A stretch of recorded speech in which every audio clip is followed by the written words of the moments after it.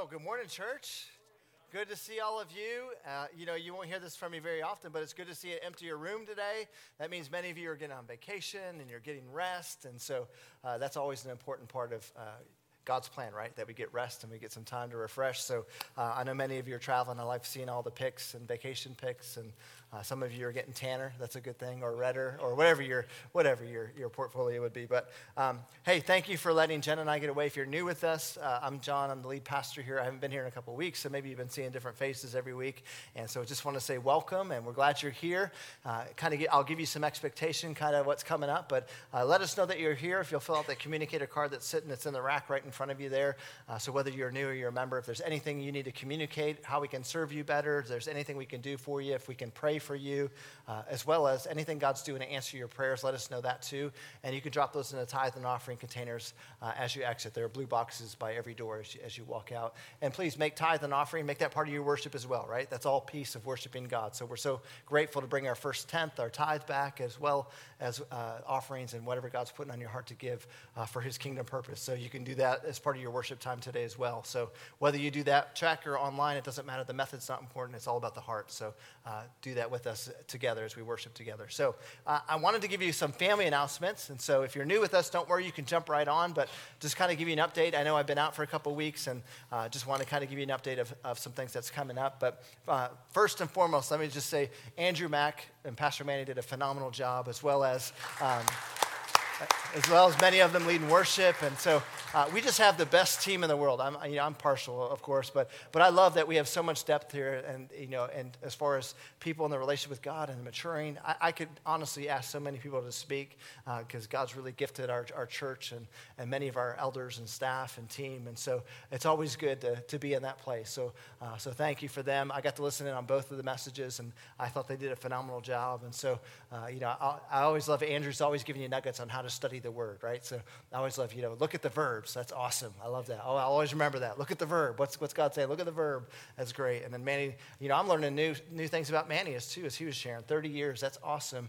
I didn't even know that the day we started this church and founded this church was the day he came, or the year he came to the Lord as well. I think that's so awesome. It's pretty cool. So we're always learning new things. So I love bringing in different people. So let me just tell you, I have a surgery on Wednesday. Nothing major. It's a hernia surgery, so I'm going in Wednesday to get that taken care of, and I'll be down for the count for a couple weeks.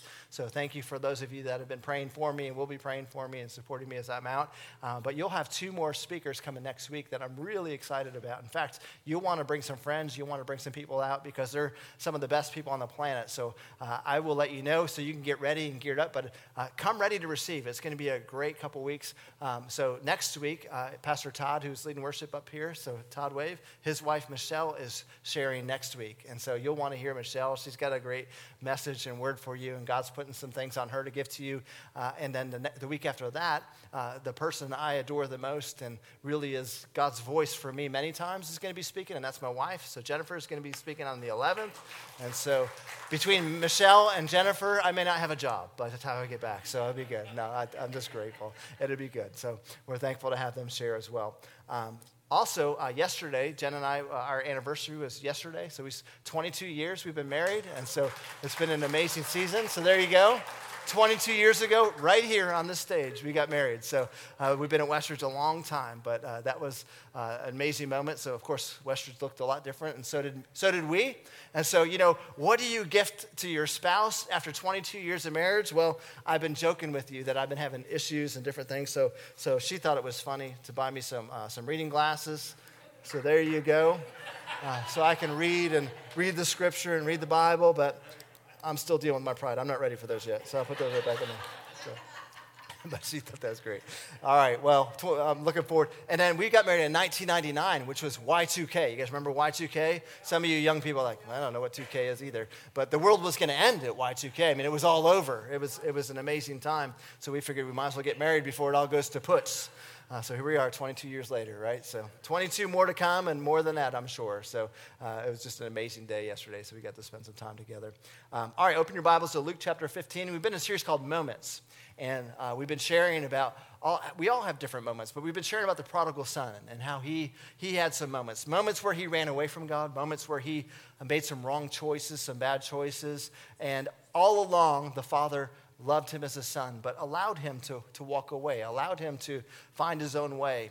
And so we talked about those moments, but he also had moments where he came back to his father. We know parables. If you're new to the Bible, parables are everyday stories that we can understand, but they have a spiritual meaning. So we know that the father in this parable is representative of God. And so here, this prodigal son has come back to his father, or he's come back to God. And that was an important moment too. Look, we have many of you, maybe you've had that situation in your life where maybe you really hit a hard spot. And, God's desire is not that you walk away from him and have these hard moments in life.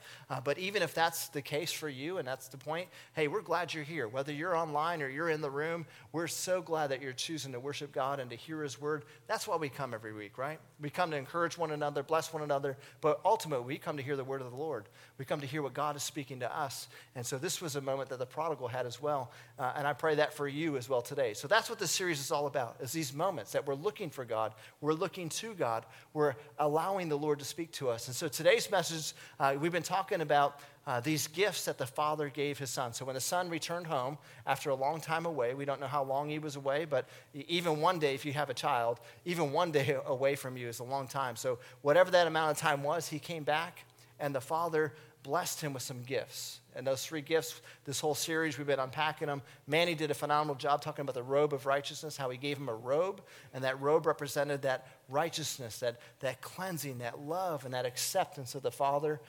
The first week we talked about the ring and how that ring represented authority, and we went through the scriptures showing you how these signet rings or these family rings really represented that authority that you have, that you're part of God's family, and that authority. And then Andrew shared a phenomenal message about, the older brother. I think many of us have an older brother complex sometimes, right? Where we, out of pride and arrogance, sometimes jealousy, we say things that we shouldn't, but God was so good in both of those moments to the lost prodigal, but also to the older son to really bring his heart and correction and really help them understand in both scenarios. So today we're going to talk about the shoes. So he gave a ring, he gave a robe, and he gave shoes. Now, let me just tell you, these gifts weren't insignificant. They weren't like, hey, servants, go find what I got in my closet. We'll give that to him. They really meant something. In the scriptures, all 3 of these things are very important. I never realized how much shoes were relative to our rights as human beings. Today we do it a little bit different. So I don't think you'd give your shoe to somebody today. Say, hey, I want to buy your house, and so here's my shoe as a promise that I'm going to buy your house. You wouldn't want that, would you? You wouldn't want my shoe. I'll tell you that right now. But in the Old Testament, that's what they would do. That was how you transferred your rights. It's how you would lay down your rights. So many times they would exchange a shoe for maybe it was a piece of property, or it was or even a marriage. Sometimes if you were promising to marry, or there was something where you lost your husband, and in the Old Testament it said if you lost your husband and you didn't have a child, you would marry your brother or your brother-in-law. You would just make that part of so you can continue your legacy and heritage, and you would trade your sandal or your shoe in importance to that. When I was getting ready for this message, there's one shoe that I could think about, or one sandal that came to mind right away, was John the Baptist, right? John the Baptist said, look, Jesus asked him to baptize him, and he said, I'm not even worthy to carry your sandal or your shoe. What was he saying? What he was really saying is, look, you're the Messiah. I am not worthy to even carry your shoe, let alone baptize you. And he was just telling, the shoe represented not only the authority and the lordship that Jesus had, but it also represented the rights and the righteousness and everything Jesus was. And John the Baptist says, look, I'm not even close to touch that thing. That's holy ground. And that's another story I think about, right? It's Moses. And when he was speaking to God, he said, take off your shoes. Take off your shoes. And so I want you to see, in fact, I really only have 2 points. The first one being, biblically, shoes represented rights in Israel.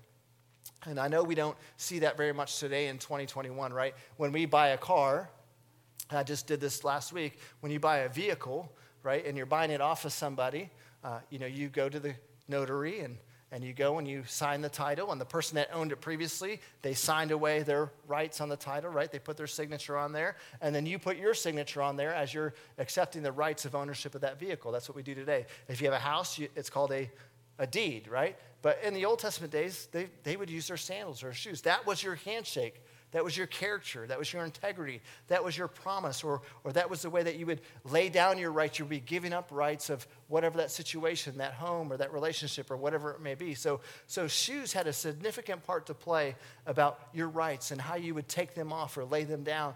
And so today we're going to have some fun. I know it's 2021 and you might not want to be taking off your shoes. But we're going to have some fun. If God is telling you, I want you to lay down this area of your life or lay down your rights in this area, look, it's okay. Take off your shoes. Don't worry about the smell or the funk. We're on holy ground, right? Take off the shoe if you need to. And so we'll do that a little bit later. But let me show you biblically how shoes represented rights in Israel and how it represents rights today. We may look at it a little bit differently today, but I want you to see how important when the father put shoes on his son, it really meant something, and I want you to see that. But first, let's talk about how it represented your rights. In Ruth chapter 4, verse 7, if you got your Bibles, you can turn there. I'll give you some time to get there. But in Ruth chapter 4, this is a story about Boaz and Ruth, if you can remember that relationship. And maybe you're new to the Bible and you don't know. Well, there's this man named Boaz, and he had some stature and some authority in Israel. And Ruth had just lost her husband.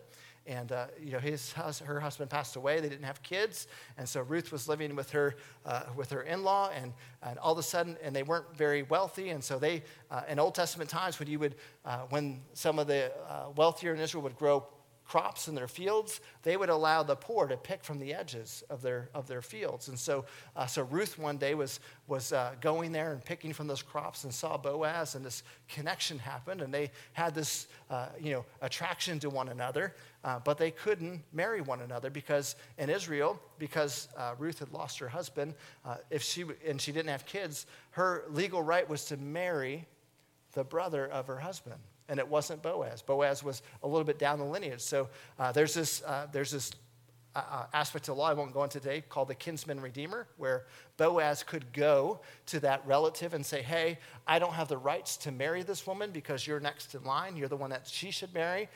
But if you want to give up those rights, then you could give up those rights and allow me to marry her, but you have to give up those rights. And so that's what you see in Romans chapter 4, verse 7, is that situation where Boaz goes to that relative and ask for him to lay down his rights and to marry Ruth. And so you'll find that in verse 7. It says, now this was the custom in former times in Israel concerning redeeming, listen to this word, redeeming and exchanging. This is what the shoe represented, that you're being redeemed and exchanged. Now remember, parables talk about everyday stories with spiritual meaning. How many of you know Jesus has redeemed you? And he's redeemed me, and he's exchanged with you. There's been an exchange where he took your sin, and he exchanged with you his righteousness. So again, there's all these different parallels and meanings and symbolism behind what you're reading today. But it says, redeeming exchange to confirm anything. So the man took off his sandal and gave it to the other. Basically what he's saying is, I'm laying down my right. I'm taking off my shoe. Boaz, you can marry Ruth. You can have Ruth as your wife. And so that's what was happening here, and this was the confirmation in Israel. So he had his sandal. That relative had laid down the right, had given his sandal to Boaz, and gave him the right to marry Ruth. And that happened in Scripture. Now, there's a lot of, I hope you know that the Bible is there's power, there's so many great things. The Bible's also funny. I don't know if you've ever read the Bible and just laughed. You should, because God's got a sense of humor as well. And there's some great funny things when you talk about shoes and sandals. In fact, one of the stories you're going to find in Deuteronomy 25, again, sandals representing your rights and my rights and how we need to lay down our rights. Well, this is another story. This is the law about, again, when you're married and you lose your husband and you don't have kids and how you're to marry. So this is a situation where, a different situation where someone had lost their spouse, and because they didn't have kids, he was just supposed to marry the brother. And so, but the brother didn't want to marry the sister. So again, this is God has a sense of humor. So let me read it first, and then we'll talk about it. Deuteronomy 25, verse 7, it says, but if the man does not want to take his brother's wife, then let his brother's wife go up to the gates of the elders and say, my husband's brother refuses to raise up a name to his brother in Israel. He will not perform the duty of my husband's brother. Then the elders of the city shall call him and speak to him. But if he stands firm and says, look, I don't want to take her, I don't want to marry her, then his brother's wife shall come to him in the presence of the elders, remove his sandal from his foot, spit in his face, and answer and say, so shall it be done to the man who built up his brother's house. Now listen to this, and his name shall be called in Israel. His name was totally changed. His name shall be called the house of him who his sandal removed. Now, God has a sense of humor, because think about this. This lady just lost her husband, wants a legacy, wants to pass on the heritage of her family. And so the law says if her husband dies and they have no kids, that you're to go marry the brother. And so that's what happens. So she's doing what she's supposed to do. She's following the law. She's following the scriptures. And she goes to marry the brother. She says, hey, brother, we got to get married because I don't have a son, and we need to pass on the legacy. And the brother says, I don't want to marry you. Now listen, I don't know, we have to look at both shoes on each foot, right? But think about it from the wife's perspective. Look, I don't want to marry you either. That's why I married your brother. If I wanted to marry you, I chose your brother. But this is the law. I've got to marry you. He was much better looking than you were. I don't know. This is what I got to do. And if you don't want to marry me, then we need to go to the elders. I'm so thankful we don't have elders meetings like this, by the way, elders. Yeah. People coming, spitting in each other's faces, sandals being given, all these things that, I'm so thankful it doesn't look like that anymore. But now put the shoe on the other foot, the husband. Well, I don't want to marry you. You're mean. You're married to my brother. He passed away. You might have killed him. I don't know. Look, either way, the shoe on each foot, look, we don't know, but God has such a sense of humor. I think it's great. I think it's awesome. But the shoe represents what? Your rights. Laying down your rights. So much so that this is such an important aspect in Luke's gospel, which is where you find the story of the prodigals, by the way. In Luke's gospel, God, he says it this way. So shoes represent your rights. Here's what Luke says. Take up your cross. How often? Daily. Every day, taking up your cross is symbolic of taking off your shoes. That you lay down your rights daily. Now, it's important that we take off our shoe or we lay down our rights, obviously, when we receive Jesus. But look, that's not the only time you lay down your rights. We lay them down every day. And in our culture, that seems like a negative, doesn't it? Laying down your rights. No, you don't do that. I have rights. I have rights. And I stand on look, I understand this is countercultural, but let me just tell you, this was countercultural when Jesus spoke it as well. In fact, who's he speaking to? The Pharisees, who are arguing with him. They're arguing with him. Their culture was not this hard either. Their culture, they were upset because they want to control things. Look, if you won't lay down your own life daily, if you won't pick up your cross or you won't take off your shoes every day, look, you're going to have a hard time following Jesus. In fact, the reality is you won't follow Jesus. This is what the prodigal son learned. He ran away from God. He walked away from God. And then as he walked away and as he made decisions that weren't his father's heart and wasn't what God's best interest for his own son, when he realized what he had done, when he realized that he was at rock bottom, and by the way, that's not God's desire that you hit rock bottom. We hit rock bottom because we continually push God away. We hit rock bottom because we allow the enemy to steal, to kill, and destroy. And then when things get really bad in our lives, we realize what a blessing God really is to us. And look, he's been the same yesterday, tomorrow, and forever. So his heart hasn't changed, but yours has. And the prodigal son realized, I was blessed in my father's house. In fact, even here I am in front of a pig trough with no food, and that looks good to me. I realize that even my father's hired servants have it better than I do. And it was in that moment that he realized that I got to come back home. I need to come back home. And his perspective was, I'll just be like one of the hired servants. I messed this whole thing up. And let's be real, every single one of us can put ourselves in that scenario. For the most part, because we've all blown it. We've all fallen short of God. We've all probably rejected God. And maybe you grew up in a house where you've been following Jesus your whole life. But the reality is we've all sinned. We've all fallen short. And I love that this story on Luke 15 talks about both. The lost son and the older brother. Because they're both important to God. But what's being discussed, what's countercultural is that God's heart isn't for the lost. That God doesn't care about the lost. You know, this is so important to God that he clarifies. He speaks to the Pharisees in a lot of different ways. But continually throughout the scriptures, God says, you have to lay down your rights to receive the rights I want to give you. you're going to have to take off your shoes. Look, I know this isn't popular, but I want to be a person that's comfortable with saying, okay, God, I'm going to take off my shoes. I want to lay down my rights. I don't care that nobody else is doing it. All I care about is I want what you want. I want your heart. The world may not think it's popular, but God, your heart is beautiful, and it's good, and it's generous, and it's loving, and it's kind. And I may have went away, but now I realize that your desire for me is better than anything I could muster up or come up or find or buy in myself. You know, Moses, if you remember this story, and again, if you're new to the scriptures, there's a guy named Moses early in the scriptures, and he's enslaved to Egypt. He was a boy that was, put in the creek at one time, and they found him and raised him, and he wasn't in his element. He wasn't in his home. He was kind of like an adopted child in his family, but things were his people were being treated awfully.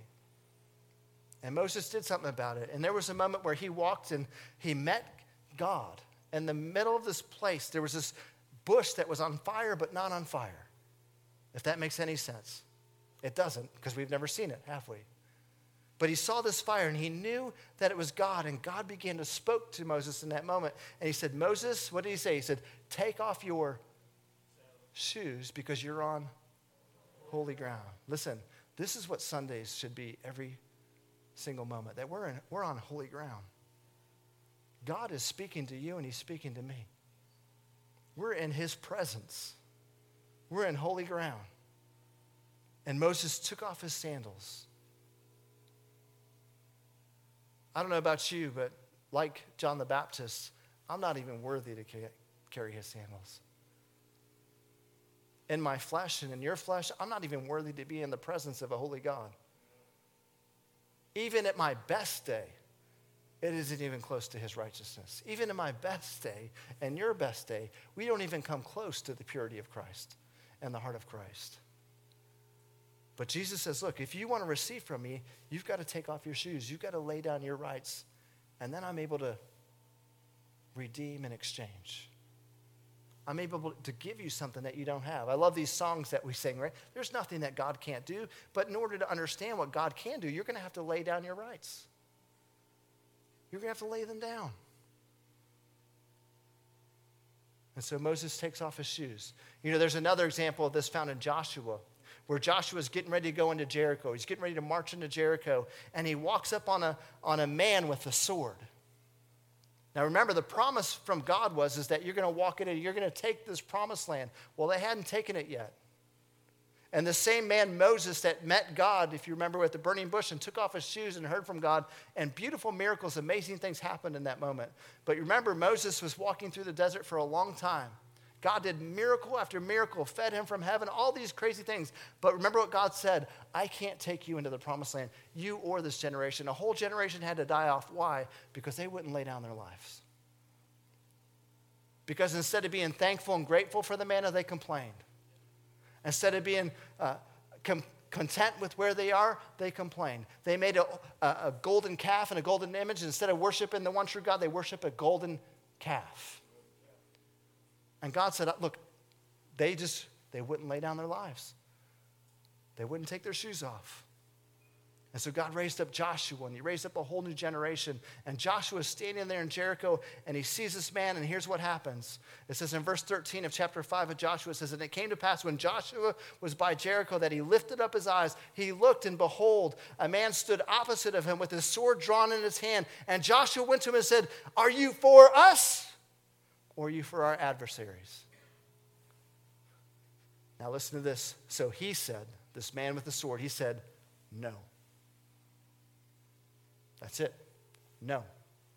He didn't say, I'm for you. He didn't say, I'm for the adversary. He just said, no.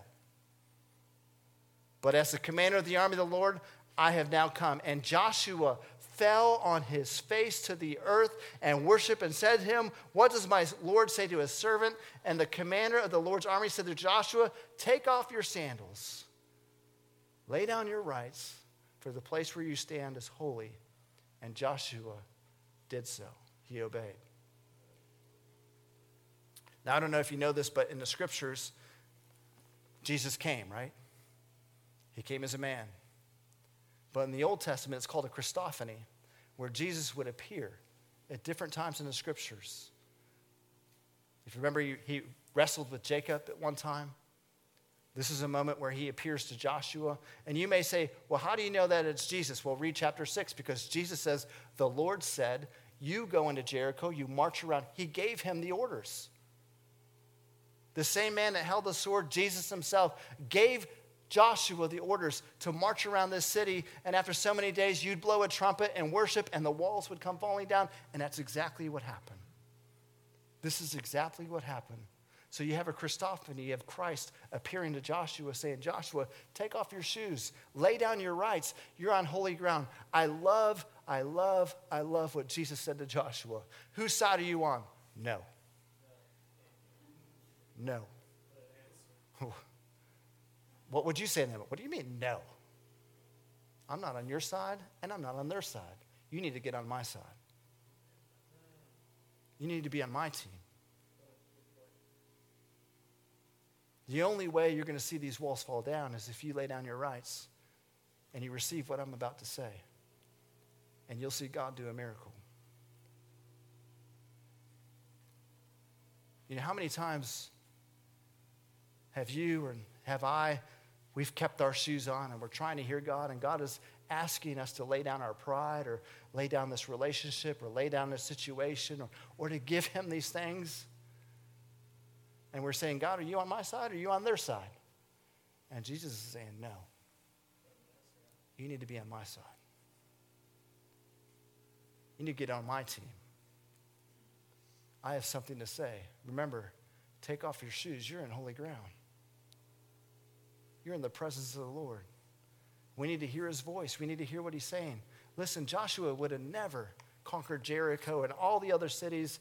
You can read it in the scriptures. There's so many conquering moments, miraculous moments, times where Joshua didn't even have to fight at all because God fought for him. No.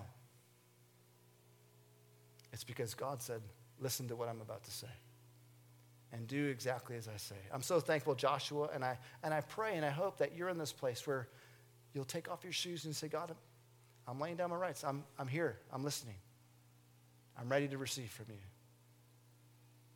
So take off your shoes. Maybe today there's a situation where you just need to take off your shoes. Look, I don't know what it is. Maybe it's relational. Maybe it's a job. Maybe it's a kid. Maybe there's something going on in your life. You just need to lay it down. Lay down your rights and say, God, what are you saying? How do you see things? So biblically, your shoes represent your rights. Taking off your shoes represents you laying down your rights. Remember what Luke says, pick up your cross daily. You take off your shoes daily. You look to Jesus daily. He's the Lord. My second point I want to share with you today is this: that we put on the same shoes. We do. God he gave his son his shoes back. And he's going to give you your shoes back. So you get to put these things back on. Maybe. Hang with me. The dress shoes. You get to put your shoes back on, but you have different rights. You see, the shoes always represented that we need a redeemer, that we need an exchange, that your rights, as valuable as you think they are, aren't the rights of heaven. Right? They're not God's rights. They're not God's truths. A lot of us, we think our opinion is higher than everyone else's. Our perspective. And I'm not saying that we don't grow and we get wise and we're able to share God's truths with people, but the reality is we have to die to ourselves. I love what Paul says. You must increase and I must decrease. I've got to learn to take off my shoes on a regular basis so I can receive from heaven. So you can increase and so I can decrease. It's so important that we're not only taking our shoes off, but we're receiving from God. And this is what the Father was saying to the Son. He's saying, hey, son, I'm putting your shoes back on. I'm restoring you to a son in this house in every aspect, in every way. I'm putting the robe on. You're now righteous. You're now in right standing with me. It doesn't matter what happened. Notice that the Father didn't say, well, you can only be in right standing if you get these things right. Look, he accepted him right where he was. You're now in right standing. You now have the robe. You now have my approval, my seal. You have the ring. You're my son. You're part of this family. You're in right standing with me. And then he put his shoes on to say, listen, I'm giving you my rights. I'm giving you my righteousness. I'm giving you my blessing. I'm giving you my best, my grace, my goodness. It's all yours. So he redeems you and he exchanges. He takes what was broken and what was a mess, our flesh and our desires and our pleasures. He takes them, we lay them down, and he gives us something even better. His holiness, his righteousness, his truth, his grace, his goodness, his gentleness, his kindness. He gives us himself. And so now you have the same shoes but different rights because God has redeemed you and exchanged you. You ever wonder about that as a believer? Like we just did baptisms a few weeks ago. Like you're the same person. You die to yourself, you go into the water, but you're your same you. It's not like he gives you a new person. There's a new life. There's spiritually this new life. This is what the parable's saying. You're new again. You're new again because you're receiving from God. You're hearing from the Lord. You have new rights. You have a new Lord. You have a new Savior.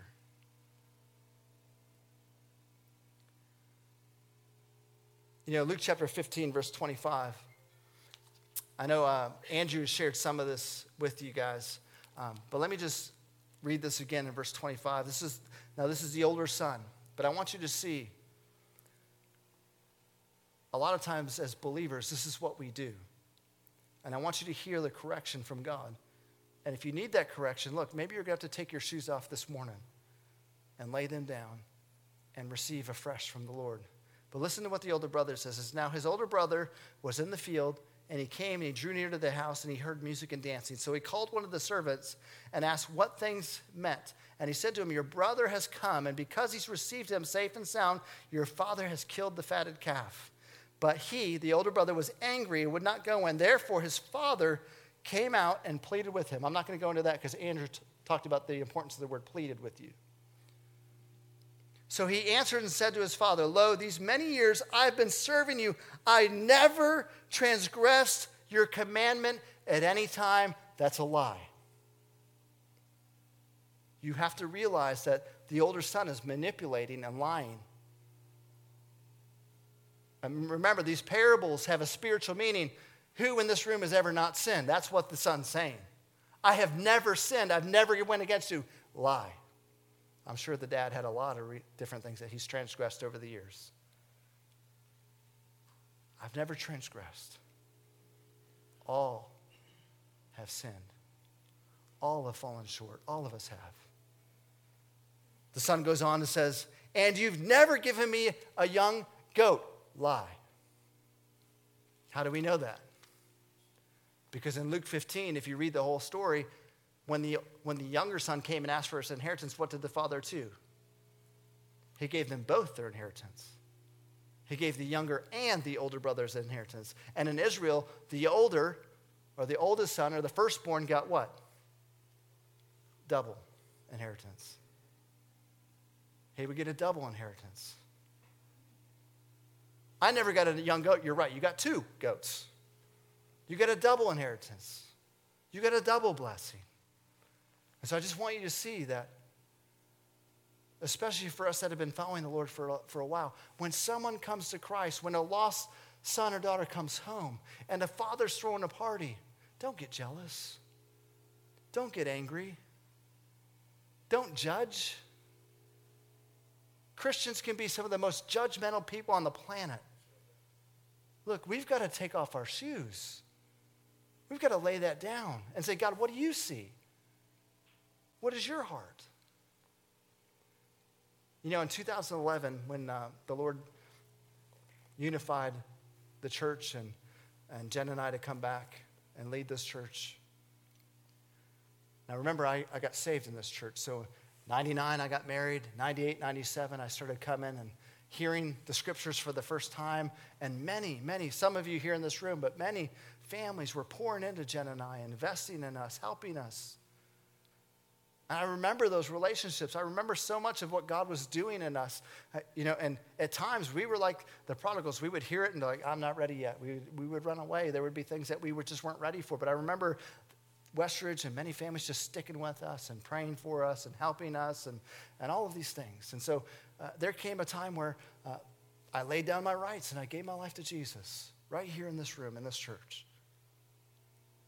And there came a time where Jen laid down her rights and recommitted her faith to Jesus. And we'll always remember those years from 97 to 2006. That's where we really found the Lord. Eventually we came on staff as the youth pastors and worked here for many years. And many families just invested and believed and sacrificed and really helped us. And we made some crazy youth pastor decisions. I remember many moments sitting with Tom and having to explain, Pastor Tom was the founding pastor of this church. And I remember even in this room, because our youth ministry was growing so fast, we were meeting in the basement and we grew out of the basement. And then we moved up here and we would make a portable thing that we would set up every week and make this basically what we did over at Awaken. We'd make this our youth room. And I remember having to talk to Pastor Tom many times. Tom, look, we put a hole in the wall on Wednesday. I'm so sorry. Well, we broke this window. We put some wood on it. I'm sorry. I remember all of these things, and Tom would always be so great. It's okay, we can replace those things. Or sometimes he'd say, you need to have some more boundaries and some more rules and things like that. But I remember us just learning and growing, and so many people investing in us over those years. And in 2006, God had called us to Texas, and we had left for 7 years. And when we got called to come back in 2011, I remember coming back and expecting, I guess, to see a lot of those people that invested in us. And we came back, and, some things had happened. Look, we're not perfect. None of us are perfect. And the church had been through a really difficult time.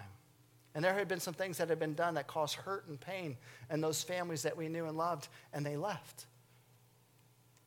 When we left in 2006, the church was about 400, a little bit over 400. We had 3 different services. When we came back in 2011, one service, 50 to 60 people in service. It's not about numbers, but what it is about is those families that we knew and loved were gone. And I remember talking with the elders in 2011, and I'll be honest with you, when we came back, that we inherited a lot of debt. We inherited a lot of relational issues. We inherited really a lot of sheep that were limping around bleeding and hurting. And I remember looking at that going and saying, look, I didn't do any of that. That wasn't I didn't hurt people. I didn't do that. So when we talk about taking off the shoes, look, this is what your flesh does. Your flesh says, well, that's not my fault. And I honestly remember having these conversations with the Lord and with myself saying, look, I didn't do any of that. So how am I supposed to repair any of that? And then I remember spending some time on holy ground, talking with the Lord and really just putting on his shoes. And I said, God, well, what would you do? How am I supposed to lead through this? How am I supposed to mend and bring this all back together? Because these were people that we loved and we had a relationship with. And I remember God going, and I remember talking to the elders and telling them, like, and say, we're going to take 12 months and just meet with as many families as we know that aren't here. I'm not asking them to come back to the church. I just want to go to them and say, I'm sorry. We're sorry. To reconcile, to make relationships right.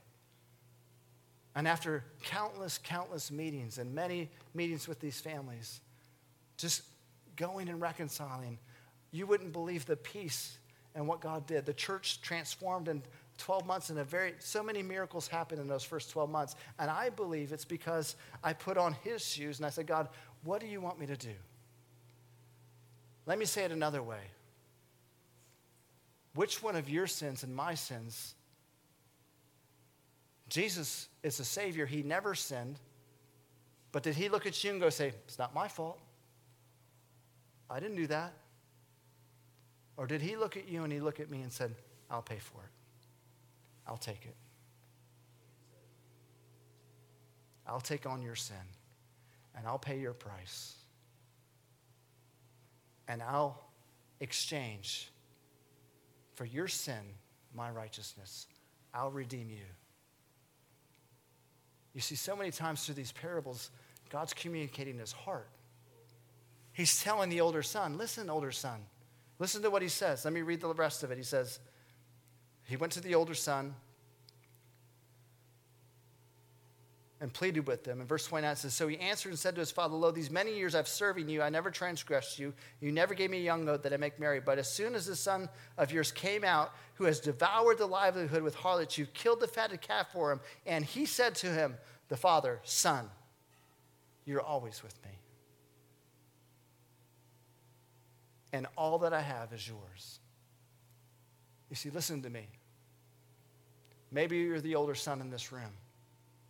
Maybe you're sitting here and saying, well, it's not fair. God's doing all this stuff. This lost son's come home and he's throwing a party. He's doing all these extravagant things for him. Listen, for years, God has always been with you. He's never left you. He's never forsaken you. And everything in heaven, everything that God has is yours. This is the beautiful part about this story and about you having God's rights. As believers, you've got to know.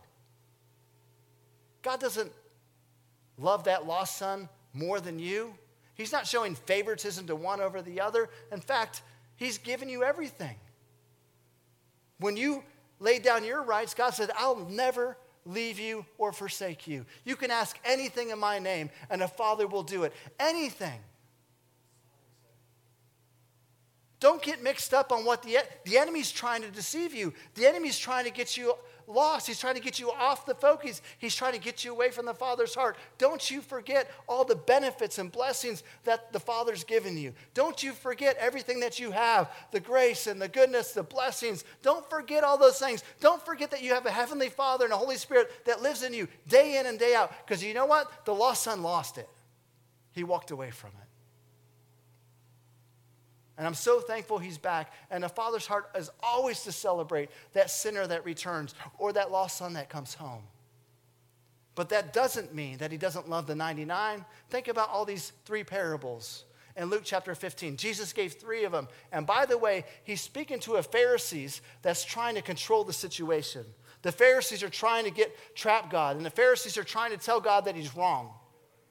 But every single parable says the same thing. The lost sheep, right? The lost sheep. I'll leave the 99 and go get the one. And when I find the one, I'll bring him back. I'll carry him back on my shoulders and we'll throw a party. Does that mean he doesn't love the 99? Absolutely not.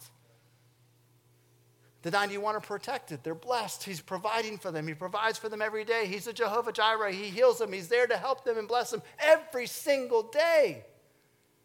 How about the lost coin? You have coins and you lose one.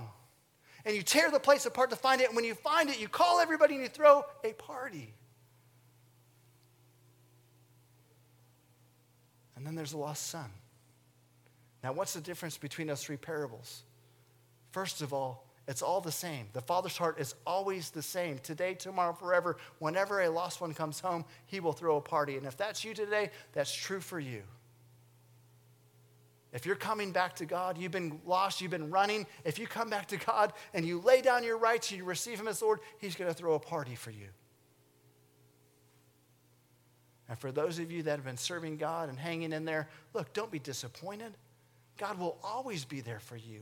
He'll never leave you. He'll never forsake you. Don't forget about the rights. That's what Psalm 103 says. Don't forget about the benefits daily that the God blesses on you, that he throws on you, that your healing and your provision and your blessing, everything that God does for you. He loves you every single moment of every single day.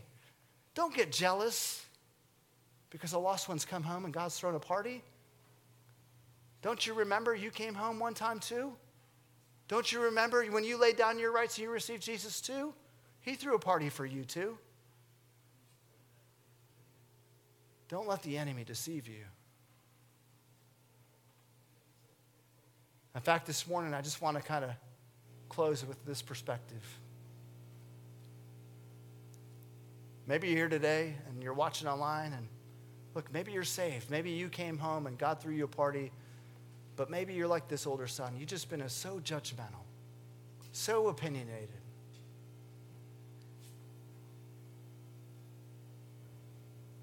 The only problem with this is for us as followers of Christ and as believers is is that when it's our opinion, when it's our flesh, when it's our desires, when it's our pleasures, that's when we hurt people.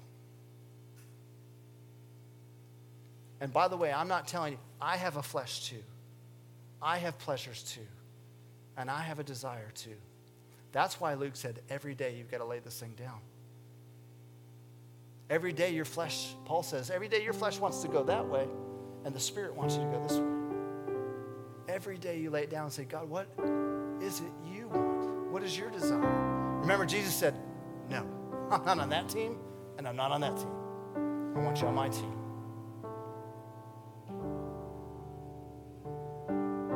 Putting on the rights of heaven means we live differently.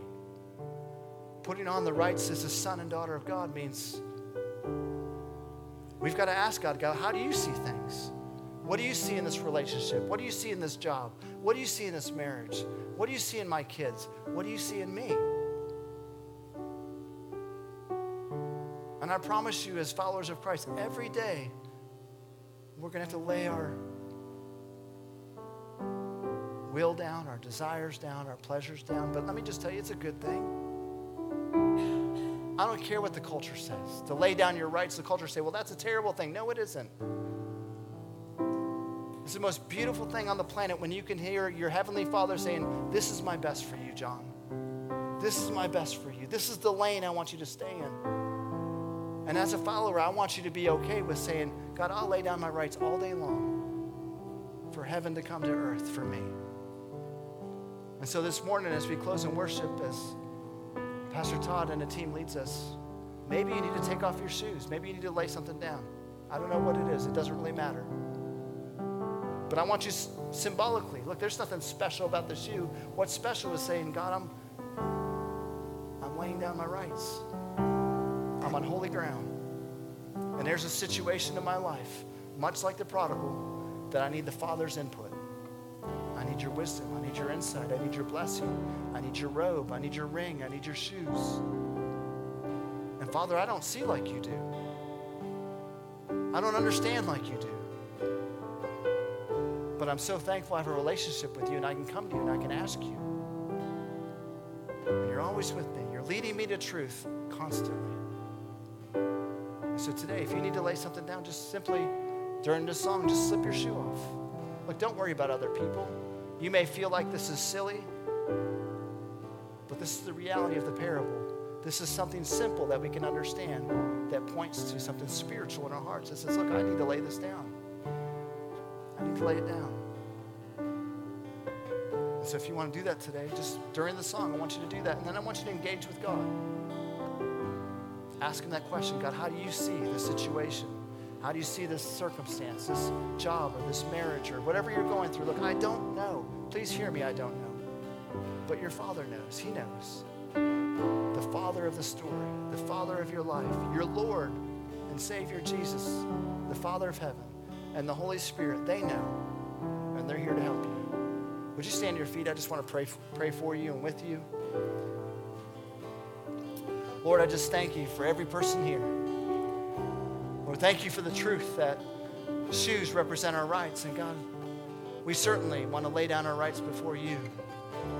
The rights of heaven, the rights of sonship, the rights of relationship with you far, far exceed anything we could find in this world, anything we could find in our own selves. Lord, save us from ourselves. Save us from our own pleasures and desires. Help us see heaven. Help us see your desire, which is always to bless, always to help. It's always good. You are a good Father, and we just thank you for what you're about to do. Holy Spirit, speak to us. Convict us. Bless us. Encourage us. Whatever it is we need today, Holy Spirit, you speak to every person inside of this room or watching this feed. We want your will to be done. Your will to be done. Right here, right now. In Jesus' name, everyone said.